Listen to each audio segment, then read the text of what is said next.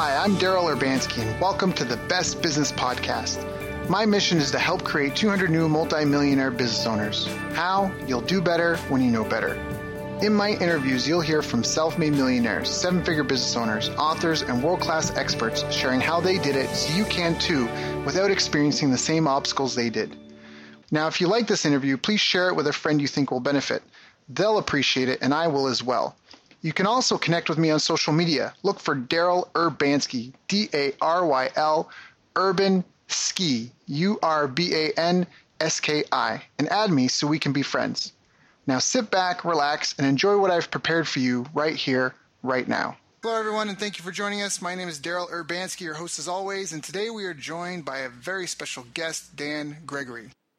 Dan is the founder and host of the Unstoppable podcast and creator of the Unstoppable Entrepreneur Implementation Program. During 8 years as a leader within the corporate world, Dan had the privilege of working alongside hundreds of entrepreneurs, small business owners, and senior business leaders, where he began to identify patterns of behavior that either produce success or failure in business. This resulted in an obsessive pursuit for answers to the question, what enables entrepreneurs to win big? His search for answers led him to a defining moment at the back end of the recession in 2012, and he decided to leave his corporate career behind with a huge desire to spread these answers to help more entrepreneurs be successful. Today, Dan works with visionary entrepreneurs who want to disrupt their marketplace, get paid for their ideas, and change the world. Dan's experience, coupled with his unquenchable thirst for constant, never-ending improvement, keep him up to date in what's working for business growth, leadership, and peak human performance. All this combined is quickly making him a highly sought-after advisor to a new generation of entrepreneurs and thought leaders. So I've asked him to join us here today and share what he's learned that we can use to help more people and make more money with less time and effort. So Dan, thank you for joining us. How you doing, my friend? I'm very well. And Daryl, thank you for the invite. I'm appreciative and honored. It's an honor to be here to serve you today. Yeah, thank you. It's an honor to have you. So, again, that's a lot of people, it's funny because I was actually even thinking about this morning because I get a lot of people, and I just mean in my immediate circle, not even listeners messaging in, but a lot of people, they don't even know how to get started, or if they are up and running, they're kind of confused on like what the key priorities are or like the main levers are in their business and the key leverage points. And so I'm actually really looking forward to this discussion today because, I think it's easy to get sidetracked, and I think it's easy to kind of lose sight of what really matters. And so I was just looking forward to this. I'm like, wow, this is great. I'm really looking forward to hearing from this guy. But obviously, you didn't start off as an entrepreneur. You started in the corporate world. So was it just that you hated your job that you wanted to get? Was it the passion? Do you come from a family of entrepreneurs? Like, why did you decide to step out and become self-employed? Versus just try to find some way to do it through the corporate world?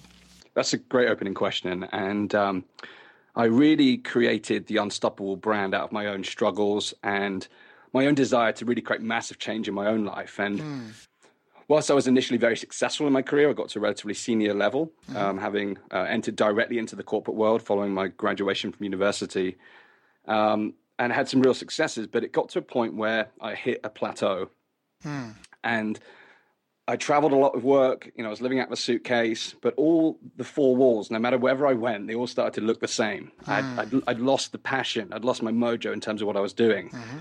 And I developed this concept, which was our performance is capped by our passion.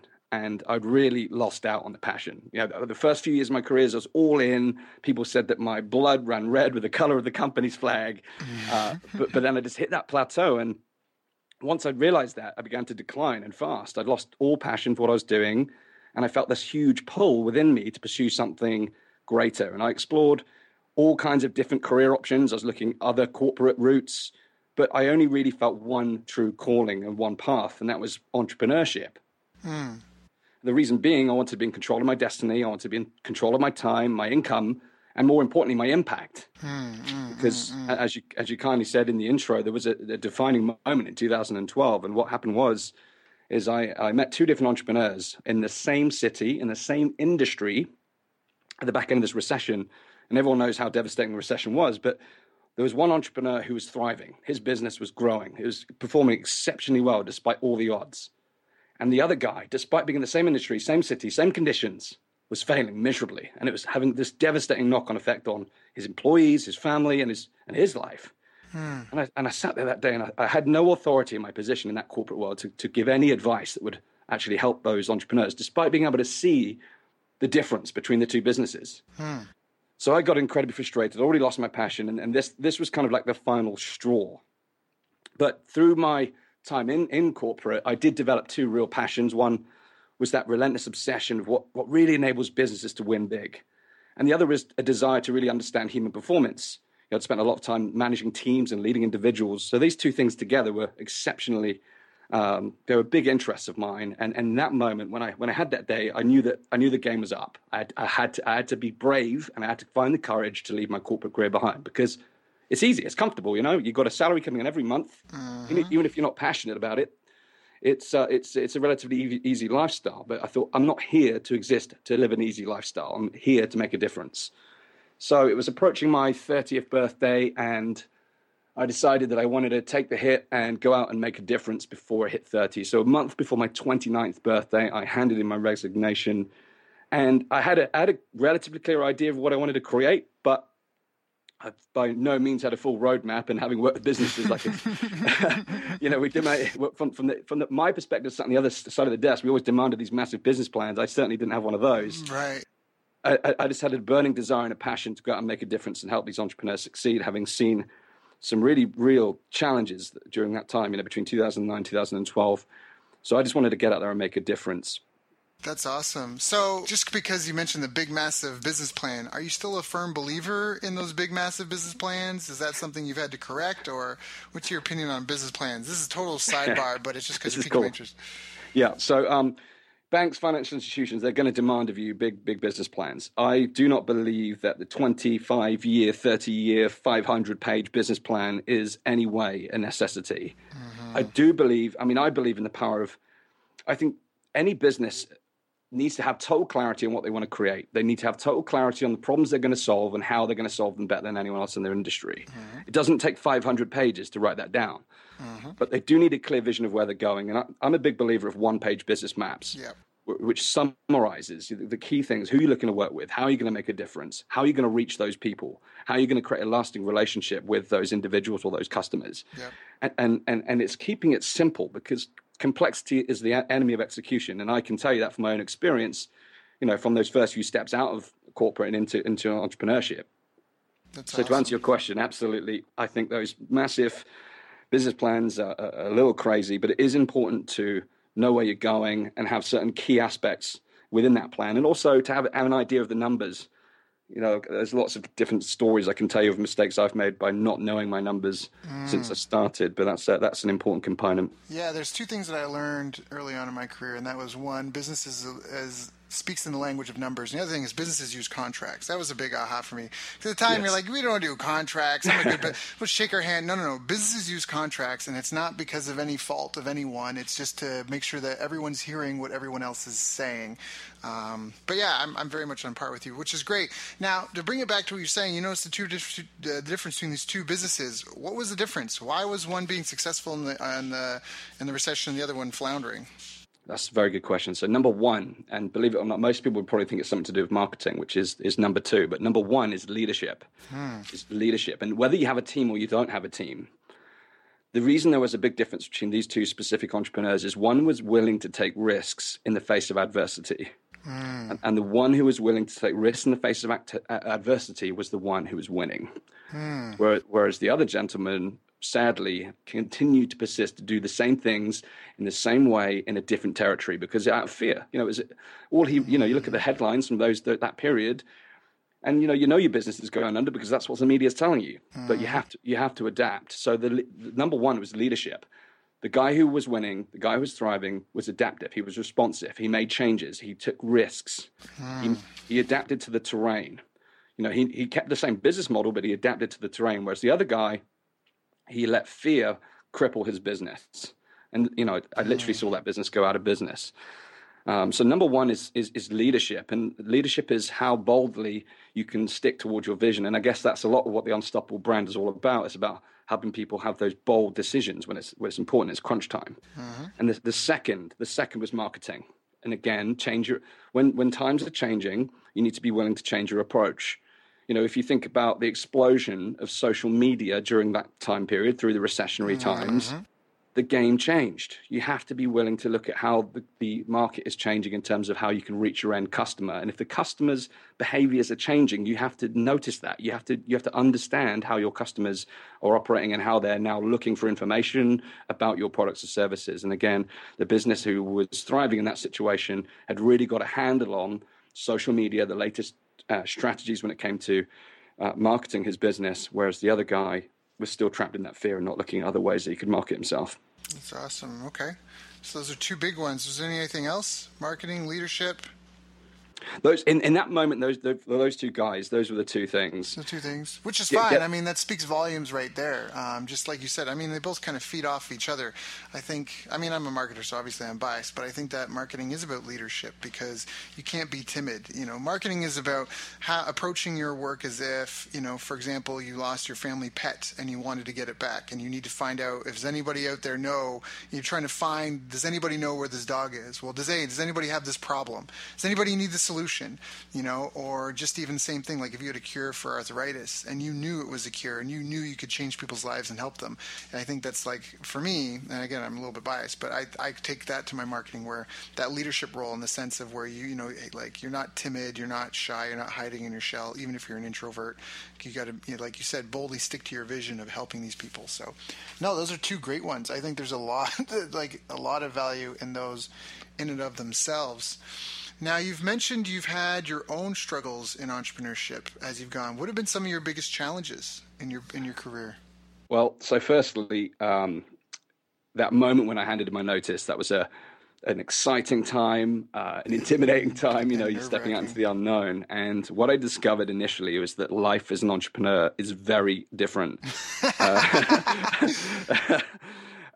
So I'd always had a team around me, often hundreds of people, and now I was on my own, and I became very quickly entirely overwhelmed, because I became distracted by all the noise in the marketplace, jumped from pillar to post, trying to find the right business model for my vision. And over the course of several months, having left my safe and comfortable corporate career behind, I went from being this successful corporate employee to being this broke wannabe entrepreneur, having tried all these different business models and getting nowhere, spinning my wheels, dabbling in business models. And, I'd saved up this amount of cash, which was going to be my kind of safety fund. And that just dwindled in no time because I didn't have true clarity on how I was going to run my business. Those are big challenges, and a big wake up call and a big learning experience too. That's crazy. So how did you overcome those? What did you do? That's a good question. Now, so that situation, that inertia, that procrastination, that classic case of delving into the situation where you're trying to learn everything before taking action, those are all symptoms of fear and a lack of self-worth. So I got to a point, you get to a point when your bank balance is so low and you go to the gym and you put your PIN code in to get in the front door of the gym and you can't get in there. It's a kind of wake-up call. Now, I was willing to take the risks, and I had this attitude inside of me that as long as my heart still beats and my brain still works, that I'll find a way. Before I even quit the position at the corporate position, I'd evaluated what's the absolute worst case scenario. What's the worst that could happen? And fortunately, I've always had a great set of friends, a great family. Even if I stuffed up majorly, I wouldn't end up on the street. So I was willing to take risks.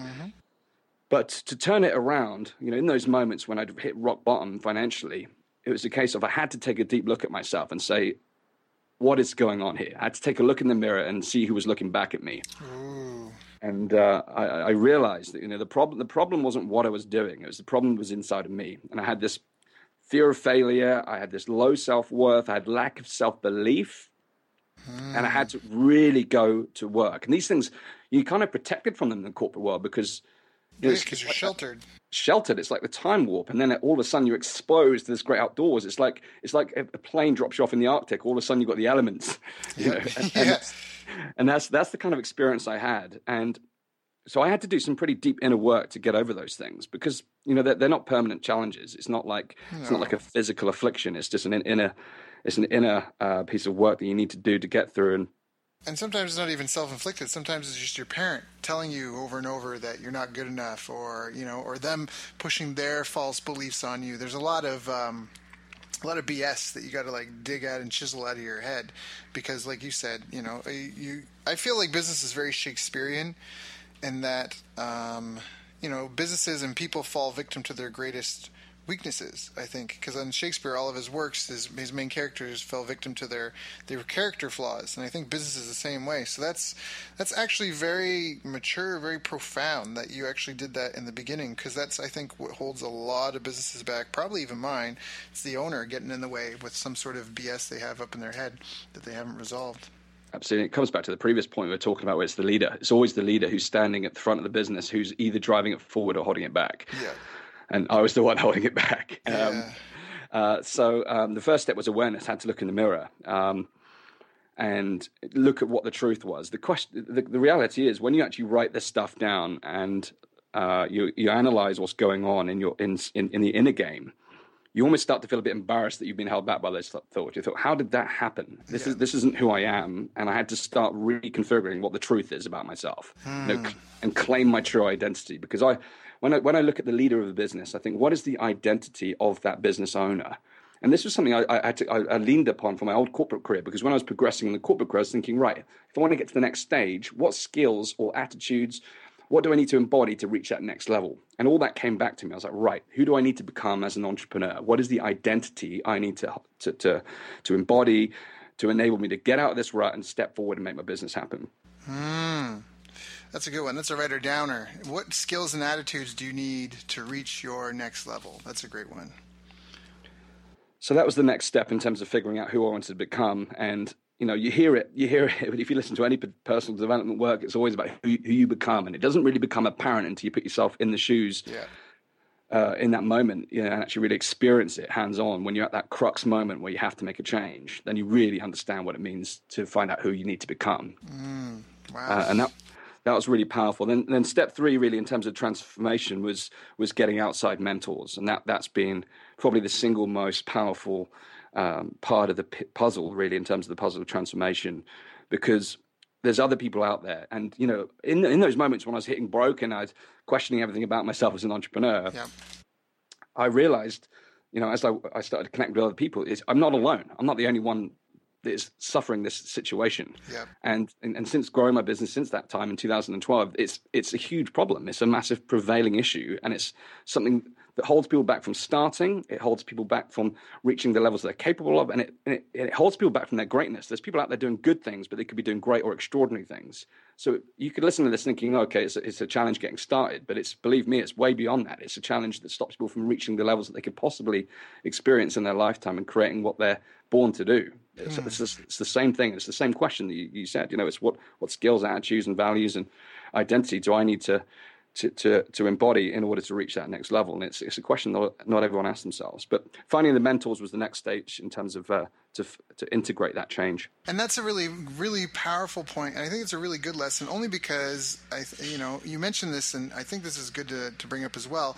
Like, you didn't know other people were in the same position you were in, because when you're a business owner, it's kind of a lonely place to be, because your friends and family don't get you, right? The people around you don't understand you. They don't see your vision. There was a great, I'm a spiritual person. I'm not religious, but there's a great quote, and I saw it on a t-shirt. It was like, don't expect others to understand your grind when God didn't give them your vision. And I think that, even though I'm not, that's really powerful to me, because I'm like, that explains so much of like what I've done in my life. People are like, what are you doing? Like, they don't see what you see. So, anyways, I think that that's an important one. So you can't go turn to your competitors and be like, hey, sales are down this month. What are you guys doing? And then your friends and family don't understand you. So you really do need a mentor, and you need to be part of some sort of community. You need some way to latch in and surround yourself with people, because otherwise your self-doubt, that negative self-talk can eat you. It'll eat your soul. Like, and it's not that you're a bad person or you're wrong or those things are right. It's like something that I don't know why, but just part of being human, just you know what I mean? Like, it's just a part of like the life experience for whatever reason.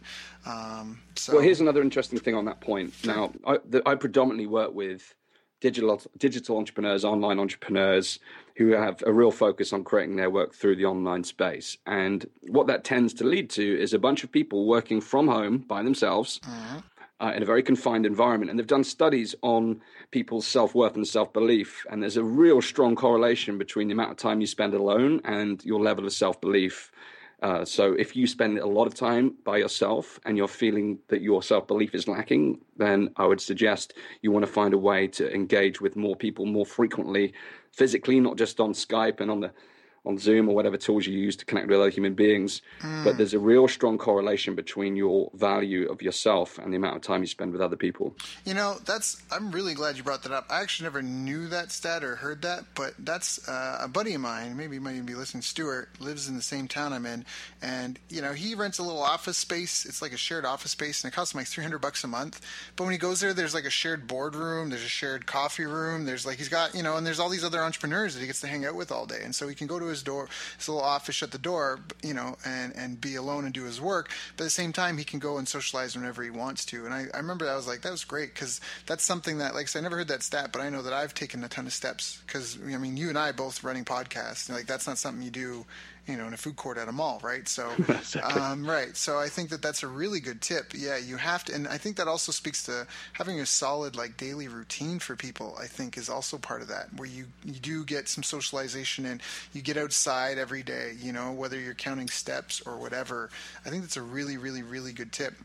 It's part of why I love CrossFit so much. A little bit of plug for that, because I love doing the morning class, because I go in the morning, I do the 6:30 a.m. class. We almost always start with some sort of group team activity for a warm-up, some sort of 2-person, 3-person group, whatever activity. You get a good workout in, so it's like I get my exercise, I socialize, get outdoors. It's a great way to start the day, because when you said that, I could definitely relate to a period in my life where I was an entrepreneur, and I spent maybe 2-3 months working from home, and we just talked about how it'll eat you, and obviously now, thank goodness, I've come up with things to combat that. But I think that's a real danger. I think that we've kind of danced around a little bit, but you also said it before, that often businesses are either fueled by or limited by the leader of the company. So anyone that's listening to this, you need to maybe take a second and think about what's holding you back. Is any of this ringing true for you? If so, what can you do in the next 24 hours to illuminate that block and move past it? Because I think that, like you said, the business graveyard is littered with world-class products and services. And so we need to help as many people as we can overcome themselves to really help people out in the world. So that's a great tip for anyone that's starting out and struggling. I want to know, do you feel that there's any habits? You brought up some great things. You brought up working with a team. You brought up leadership and marketing. You talked about claiming your true identity and working on yourself, your skills and your attitudes. You talked about getting mentors. You've talked about a lot of really, really foundational things that entrepreneurs need to have in their arsenal or be aware of or be working on. Do you feel that there's any particular habits that you've had that have helped you on your path to success? Big time. Now, you touched on it really with morning routine. I had my mastermind call this morning, and one of the guys asked me, one of the girls, sorry, she said, "How do you keep so freaking motivated?" Right. And I said, well, one of the things is having a powerful morning routine. Have to have a morning routine. Yeah. Have to have a morning routine. So I'm up by 6 a.m. every morning. The first thing I do is hydrate. I take a stretch, make sure my body's flexible. Hit the gym, come back, meditate, cold shower. Every single day, I'm reading my vision statement, my mission statement, my 90-day goals, my 1-year goals, really driving those messages into my mind. And also, we've talked about those things about becoming a certain identity as an entrepreneur. I have a list of skills and habits and elements of my personality that I want to grow and enhance. And that's something I do every single morning. And then the end of every day, I have an evening routine where I evaluate, did I live up to those expectations that I set of myself, and where am I falling short? So those two habits have been hugely transformational, because I still, despite what I've said, I still spend a lot of time working alone. Mm-hmm. So I had to find ways to get around that. And that morning routine has been a really powerful thing. Yeah. But also having someone who holds you accountable. Now, I have a daily accountability call as part of my daily morning routine, where we spend 15 minutes recapping the previous day. Are we on track with what we said we're going to do?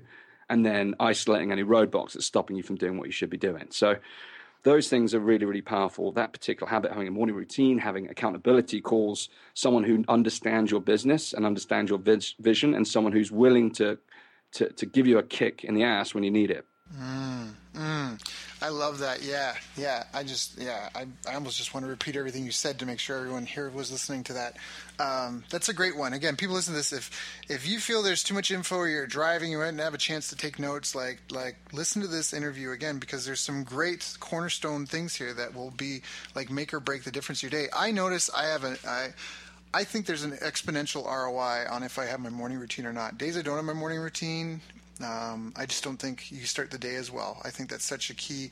And there's probably some people listening to this that are like, yeah, but I'm not a morning person. First of all, one thing I want to say about this is not, I don't know if the morning routine is for everyone, but it's for a large part of people, and those who say they're not morning people, it's just because you don't it's like a new habit. It's awkward, it's clunky, your body's not used to it.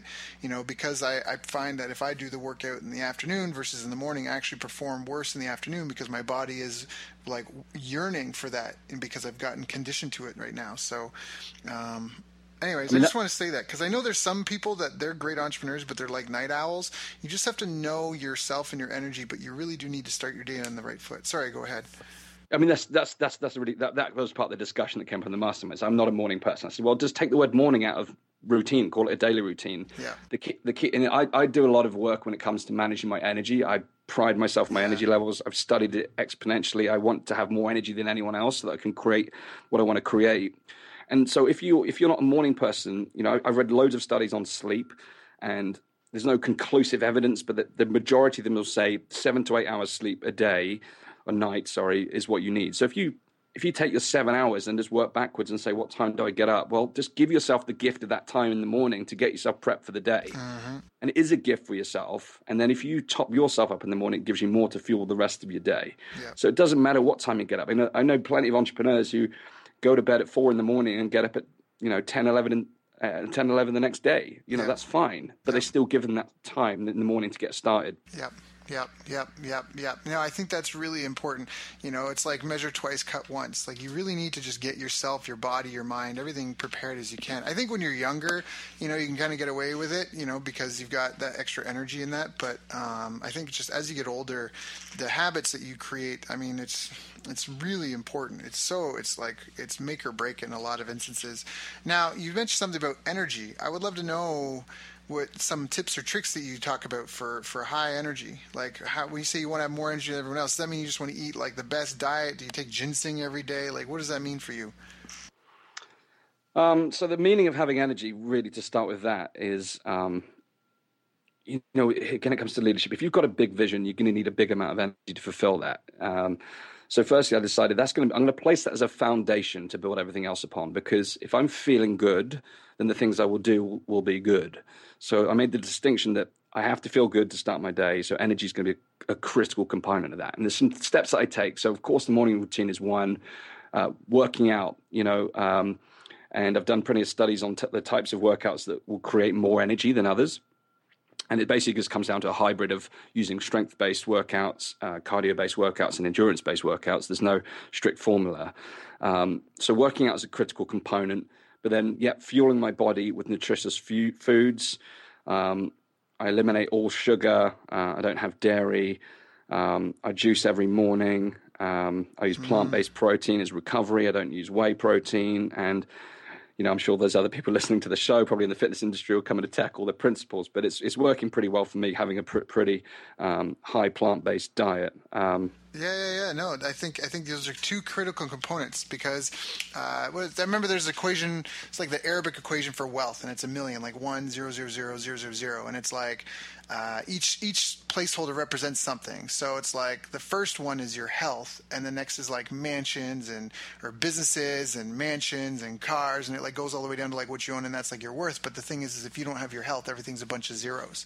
So that's really, really, really important. And I think that working out, no sugar, plant-based protein, veggie juice, those are all really good ones. Energy is super, super, super important. Now, what about the team stuff? I want to ask you a bit about team stuff because I'm a writer downer, so I keep paper notes, and I've written this down like 3 times, like ask me about team, because you mentioned that you've worked with teams a lot and you had hundreds of people. Do you have like any guiding principles to help anyone who's maybe struggling or they've got a team or they're just not used to managing a team? Like what would you what would you say to yourself the first time? Like, what advice would you give yourself, back when you had to manage your first team for some important task?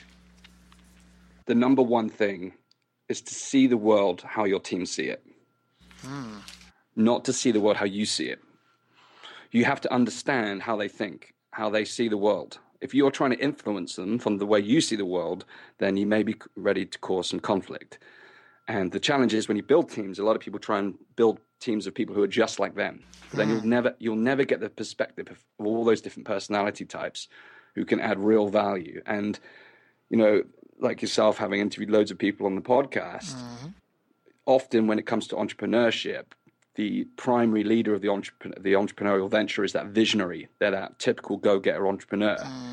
And the most successful businesses out there will have an integrator as the number two. Yes. If you look at Apple, Steve Jobs and Steve Wozniak, that every great business has the visionary leader and then the integrator who works alongside them.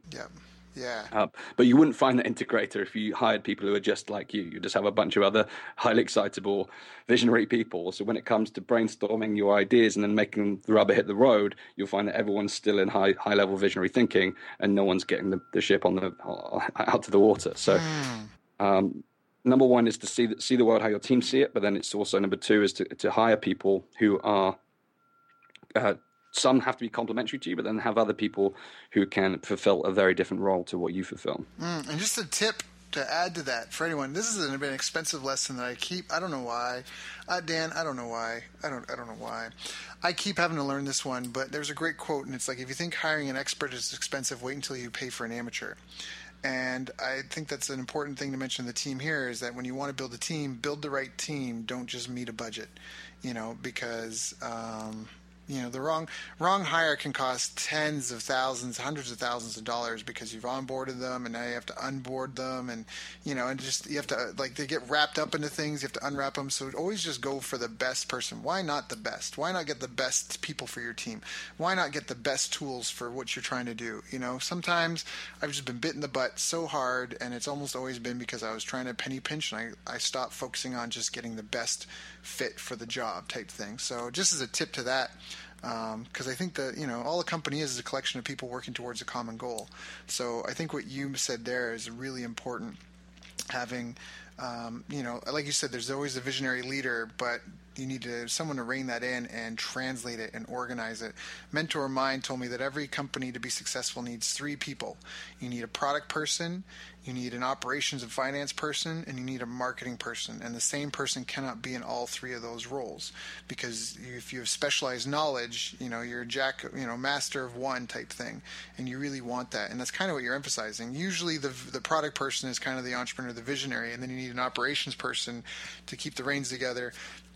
And then you need some sort of marketing person to help make sure that your message is getting out into the world. So that is great. That's really, really good.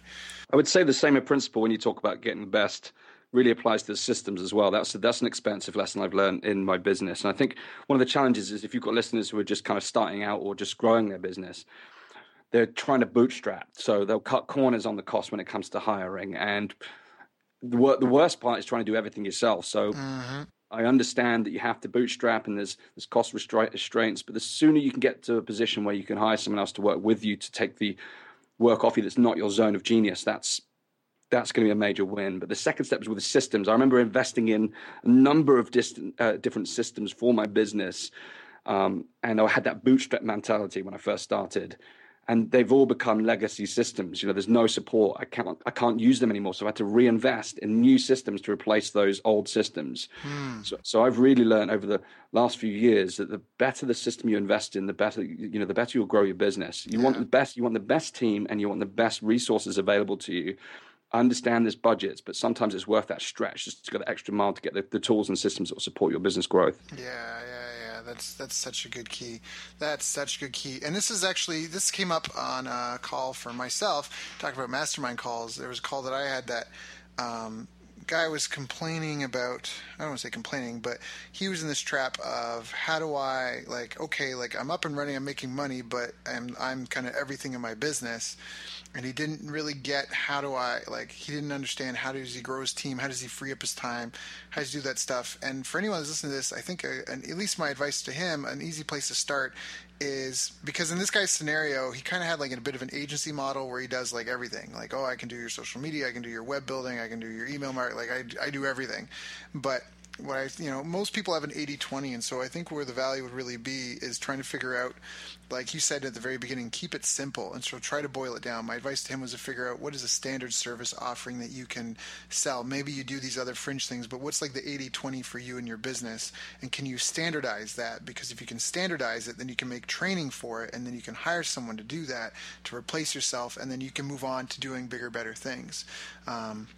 I don't want to say better, but you can move on to doing something else, right? Focusing on a different component of the business.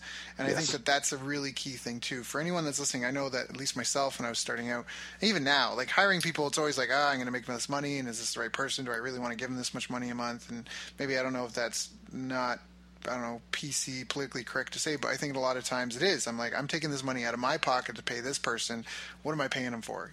Was it going to be worth it? Am I just spending money to spend money? And I think that makes it easy. Either they're in a role to support something that needs to get done, or they're in an income role. You've got like a traffic team and a conversion team and a client experience team. And so, the conversion team are all your sales tools or your sales mechanisms, your webinars or your sales reps or whatever.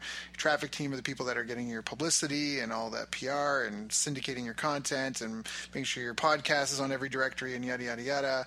You've got the traffic team, social media manager, conversion team, but they need someone that's really there for the client experience. And so if you're trying to build out your team and grow and you're like, how do I do that? Or what's a good way to do it? Like I said, try to break off little standardized pieces of things, because one of the worst things that you can do is hire someone and they just kind of float around, which isn't necessarily terrible, but then they just kind of find a home and that's comfortable, but you're not really sure what they're accountable for. You're paying them and like, everyone's working together on the same project, but it's not as clear cut, and I don't think it'll ever be clear cut. But at least if you're intentionally hiring someone, especially in the early stages, just make sure they're either helping make more sales, they're helping bring more traffic, more leads, or, they're taking off a very specific piece of the fulfillment stuff and the client experience stuff, and something that, like you mentioned, systems. All a system is a checklist. It's a workflow process, right? Step 1, step 2, step 3, step 4.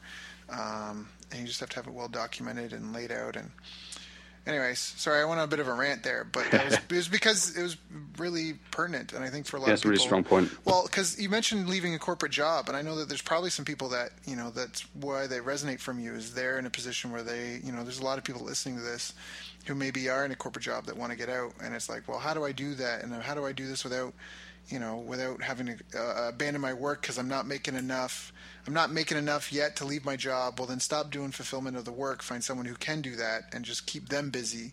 You know what I mean? And then, and then just build slowly that way. Does that make sense at all? Yeah, it does. Yeah. I mean, the interesting thing is, there's two routes out of corporate, really. You can either just cut loose and go for it, or you build on the side. Yeah. And there's pros and cons to both. I was the guy who cut loose and jumped ship. And yeah. Well, if you can do it, that's the way to go. Because they say, if you treat your business like a hobby, it'll pay you like a hobby. If you treat it like a business, it'll pay you like a business. And it's really hard to be successful without full-time hours invested. Absolutely. So, do you ever feel that something was holding you back? The only thing standing in my way was myself. That was the number one thing. There will come times in the journey. I had times in the journey where there was financial constraints, where I needed to invest in perhaps more advertising, and I didn't have the budgets available. And that's a classic lesson of knowing the numbers, because if you know the numbers of your marketing funnels, then you can predict ahead how much funds you're going to need. Mm-hmm. But ultimately, I personally believe that anyone who has any struggles needs to go within. The problem is rarely the strategies. It's the state that you're in. It's the way you're thinking. And there's, the classic line of, there's never a lack of resources. It's always a lack of resourcefulness. It's always the man in the mirror or the woman in the mirror that's causing the block. And it was only ever myself. I'm the only chokehold on the business is me. I'm the single most important factor in the business in my growth, and I'm the single most important factor in disabling my business. You have to choose your gears. And is that what you've been working through with your mentor, or did you work through that mostly on your own, or were you like going to see like a counselor, or calling I'm just asking sincerely, like if someone's listening to this, because I know I have my own BS that's in my own way. So how did you work through it to achieve what you've accomplished so far? Was it, yeah. I already asked, so I don't need to repeat it again. So, I'm an avid fan of listening to personal growth and self-development work. That's really, really powerful.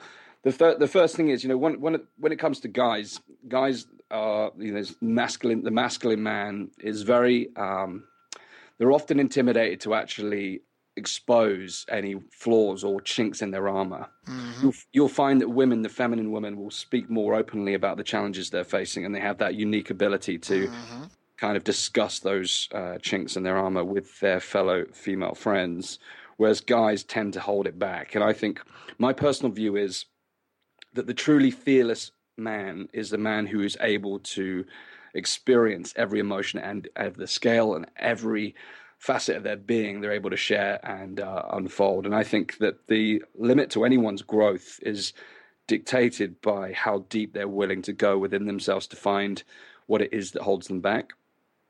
So I used a combination of personal development tools to understand more about how the mind works and what causes things like fear, limiting beliefs, self-doubt, and to really get a firm grip on what those things are and how they work. Obviously worked with mentors to get it to really shine a light on it and understand, because a really truly open mentor will openly share the path they've been on. And if you work with someone who will tell you the full truth of their journey, you will uncover that there are all of those chinks in their journey too. So they can not only help you with the strategies, but they can help you with that inner game piece as well. And then the final piece is with deep inner work. And the most transformational thing for me, really, truly, has been two things. One has been completing a daily journal. I do what I call a stream of consciousness journal, where I literally write down, Dan, what's on your mind, no other questions, and I will write, and I'll let my mind. I do this first thing in the morning, and whatever comes up, I will dive deeper into. And this has been early on in my career. This has been so powerful to really get an understanding of what's going on in my brain, because fear, self-doubt, and self-worth, all these things show up in a number of different ways. It's the language you use, it's the behaviors that you adopt, it's the actions that you take or don't take in your thoughts. And you can really, through the stream of consciousness journaling process, really understand all the facets that are holding you back. And then the second part of that really is through the podcast itself, this chronicling that journey and sharing my own challenges and frustrations and being open about the story of my journey of transformation has been really kind of cathartic. And it's a release of letting go of those things, because it's all been kind of looking back. A lot of this journey I went on was like 3 years ago, 24 months, 36 months ago. So to look back, it's kind of a release when you finally let go, and you can start to see a different pathway then once you do that. So those have been two of the most transformational things for me. That's awesome. And that's huge, because I really like what you said, just a stream of consciousness.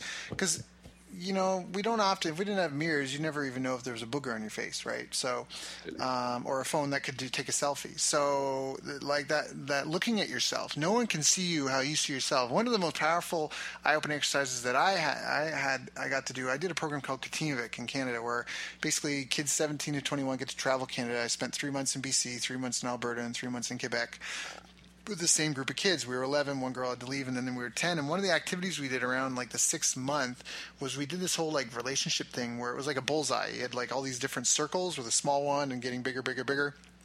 And you had to place everyone, like you were in the center, and you had to place everyone how far or close they were to you, and then you had green, yellow, and red, and you could shade their circle however you wanted, all green or little green, little, like, you know what I mean, like a little yellow or a lot of red, and it was supposed to represent your relationship with them and their relationship with you type thing. And it was such a big eye-opening thing, because what we never knew when we did it, because we all did it privately, is then they collected them and then they put them up on the wall and they showed us all. And so suddenly it was just very like, because because I didn't want so-and-so to know that maybe I didn't really like him, but what was really eye-opening was how people saw me. And I just think that's such a powerful exercise. And so when you talk about just the journaling, you just kind of like verbal or mental diarrhea onto the page, and then you can actually look at it, reflect it, and be like, wow, I'm really blank today.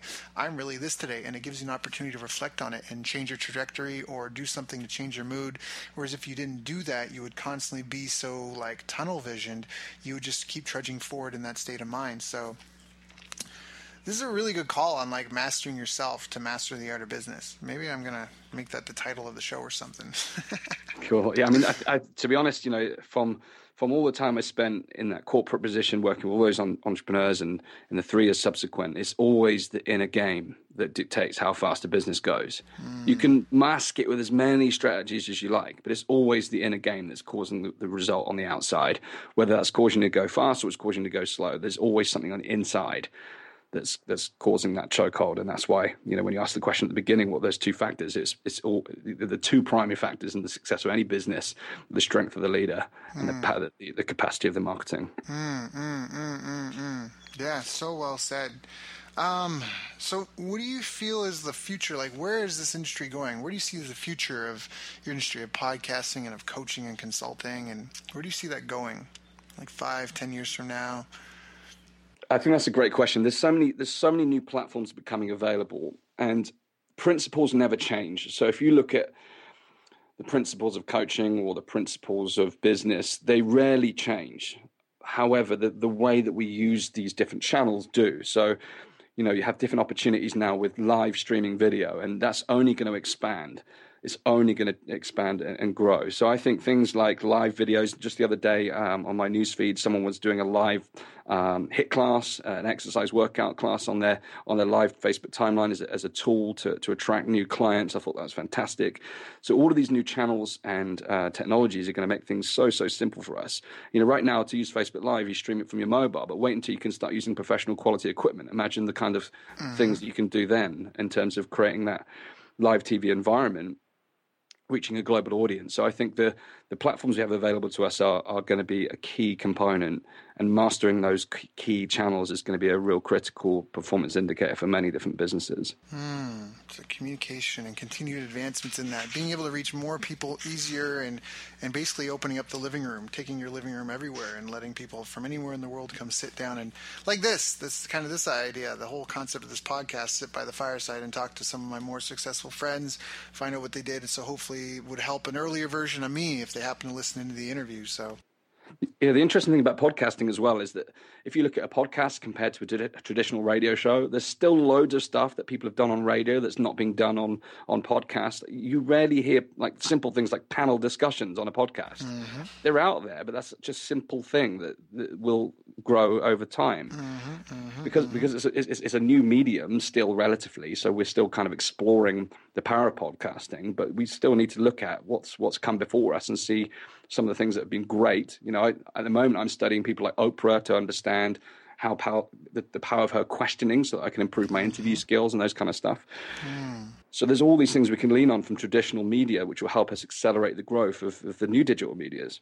That's a really important statement that you said there, just because not only can you from the past, like we're all simply little bits of history repeating, but also the fact that all these technological advancements, social media, all that stuff, like social media is a new tool, but all it is just it's an extension of ourselves. It's an extension of your existing social capacity. Like if you're a douchebag in real life, you're just going to be a bigger douchebag on social media. It gives you the ability, you know what I mean? It's almost like they say money. Like money doesn't really change people. It makes them bigger than life in that sense. So if you're a great person, you get a lot of money, then obviously you're going to do great things with your money. If you're really selfish, you're going to do really it's just an amplifier.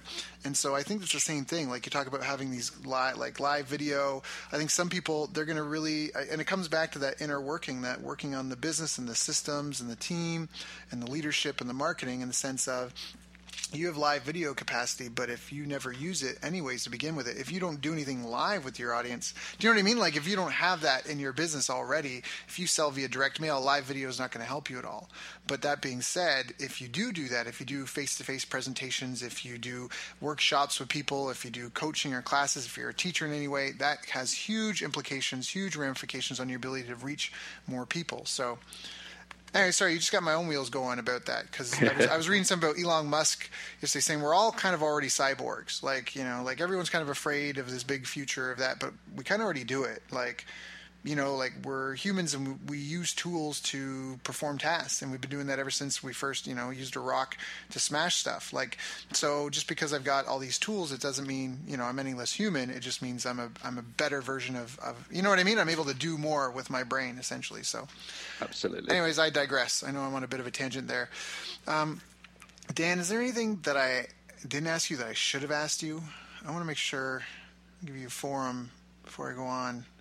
Do you know what? I think that one question would be, is there anything that you regret? Because one of the biggest lessons I've learned over the last few months, this is recent, is that I no longer believe that there is any mistakes. And every struggle that I went through when I first left my corporate career, whether it was that inner struggle or that financial struggle, if that hadn't happened, then it wouldn't have led me to where I am today. And that it created the foundation upon which to create the unstoppable brand for me. And it's enabled me to find my true mission, and to be able to discover and share the answer to that question: what makes people unstoppable? What makes people unstoppable in business and life? And if I hadn't been through those struggles, I wouldn't be where I am right now. So I think if you can look at some of those things in your past and think, oh, did I regret that? Well, no, just trust that it was the right thing to happen, and it's led you exactly to where you are today. And it removes all the negativity from the stuff that you may have looked back upon and thought, oh, I wish I hadn't done that. There's no mistakes. It's led you to where you are right now so that you can do the things that you're capable of right now. Yeah, and life is just an adventure anyways. You know, you're Absolutely. born, you die, and no one really knows what happens at the end of it. Alan Watts is a philosopher, and I love this idea of his. And, if anyone's here listening to this is either nervous or fearful of the future, hopefully this can kind of take some of the fear out of it. But he's got a great talk on YouTube, Alan Watts. Love him. He's a great philosopher, and he talks about the dream of life, and he talks about just to suspend your disbelief and just imagine that for whatever reason, when you go to bed at night, you had the power to dream 75 years of life. Okay, and the first like when you discover this, you would live and enjoy all sorts of pleasures, every pleasure imaginable. You do all your favorite things, climb all the highest peaks. You'd have the most 75 years of life every night, and so for weeks you would do this, and eventually you kind of get bored, and then you want, okay, well now I want something where it's not all sunshine and rainbows, or you'd want something where maybe you start getting more and more and more risky to now I don't want to know I'm dreaming. And if every night you went to bed you could dream 75 years of life, then realistically over your lifetime you have the potential to dream the life that you're living right now. And so like when you talk about just that, like being willing to step out there, to overcome yourself, to enjoy the journey, it's not the destination. I think that's really key. And I think, the hardest part to be is just that roof and ramen. That's what at least I say, roof and ramen, like shelter and food. Like, can I eat and can I pay my bills and make sure I'm not living on the streets? And once you get that taken care of, it pays off dividends to take business from a place of, I want to do the best, to be the best, to help people overcome the biggest obstacles, that I can help them with. And I think that's just such a phenomenal place to come from in business and a great place to go at it from. And Dan, you've just had such great tips at this call. You've really helped boil down some of the inner game of stuff. I think that if people just listen to this interview a few times and then reflect on themselves and the struggles that they're facing and what they've got going on and what they want to achieve, I think this call definitely has the answers for them. So what are you doing now? How do people get in touch with you? If they've really resonated with this, if they really vibe with it, they want to get in touch and follow you or get involved with whatever you're doing, what are some of the best ways to reach out? So I have my hub, which is danjgregory.com. That's my primary website. And if you're interested in finding out more about my kind of philosophies about the inner game and what it takes to be unstoppable in business and life, then come and tune in to the Unstoppable podcast, which you can find on iTunes and Stitcher. And that does have a URL. There's a www.unstoppablepodcast.com where you can find more information about the show on there as well. That's awesome. Awesome. Dan, thank you so much for coming today. It's been an honor and a pleasure. I know my brain is spinning. I'll be listening to this interview again, too. Again, everyone listening, you may want to give this a couple of listens. I certainly hope you had a pen and paper with you, taking down notes. If you know anyone that would benefit from this call, please feel free to pass it on to them. And just, Dan, I know you could be helping other people. You've got your own following, your own podcast, your own customers, but I really appreciate you coming here to share with me and my audience so that way we could all be a little bit better. So just thank you and all the best to you and your loved ones. It's an honor. Thank you very much, Daryl. You've reached the end of our interview. Now, first, let me thank you for listening. I appreciate and respect you more than you'll ever know. And now I'd like to ask you a couple of questions. First, what 3 lessons did you just learn? What 3 aha moments just jumped out at you? Second, what can you implement for yourself and your business in the next 24 hours? Third, what can you give to someone else to help you with, or give to them to just do it for you? Whatever it is, remember taking action is the secret sauce to results. Now, if you think this interview would be helpful for a friend, please give them a link to it. It'll help them and it'll help me too. I'd also like to invite you to help me find out more about the challenges you're facing, your dreams, your goals, and how I can help you overcome what's holding you back. We both do better when we know better, and your success is my success. So please reach out and interact. You can visit our website, bestbusinesscoach.ca for Canada or California, where I'm from and where I'm living. You're welcome to also try out one of our paid programs. You can find us on YouTube, Facebook, and pretty much every other social media channel you can think of. You should also subscribe to the podcast, and if you're enjoying them, please leave us a nice review. It really helps. That's all for now. Once again, thank you. Take care of yourself, and remember, the world needs the best business you can build. And I believe in you.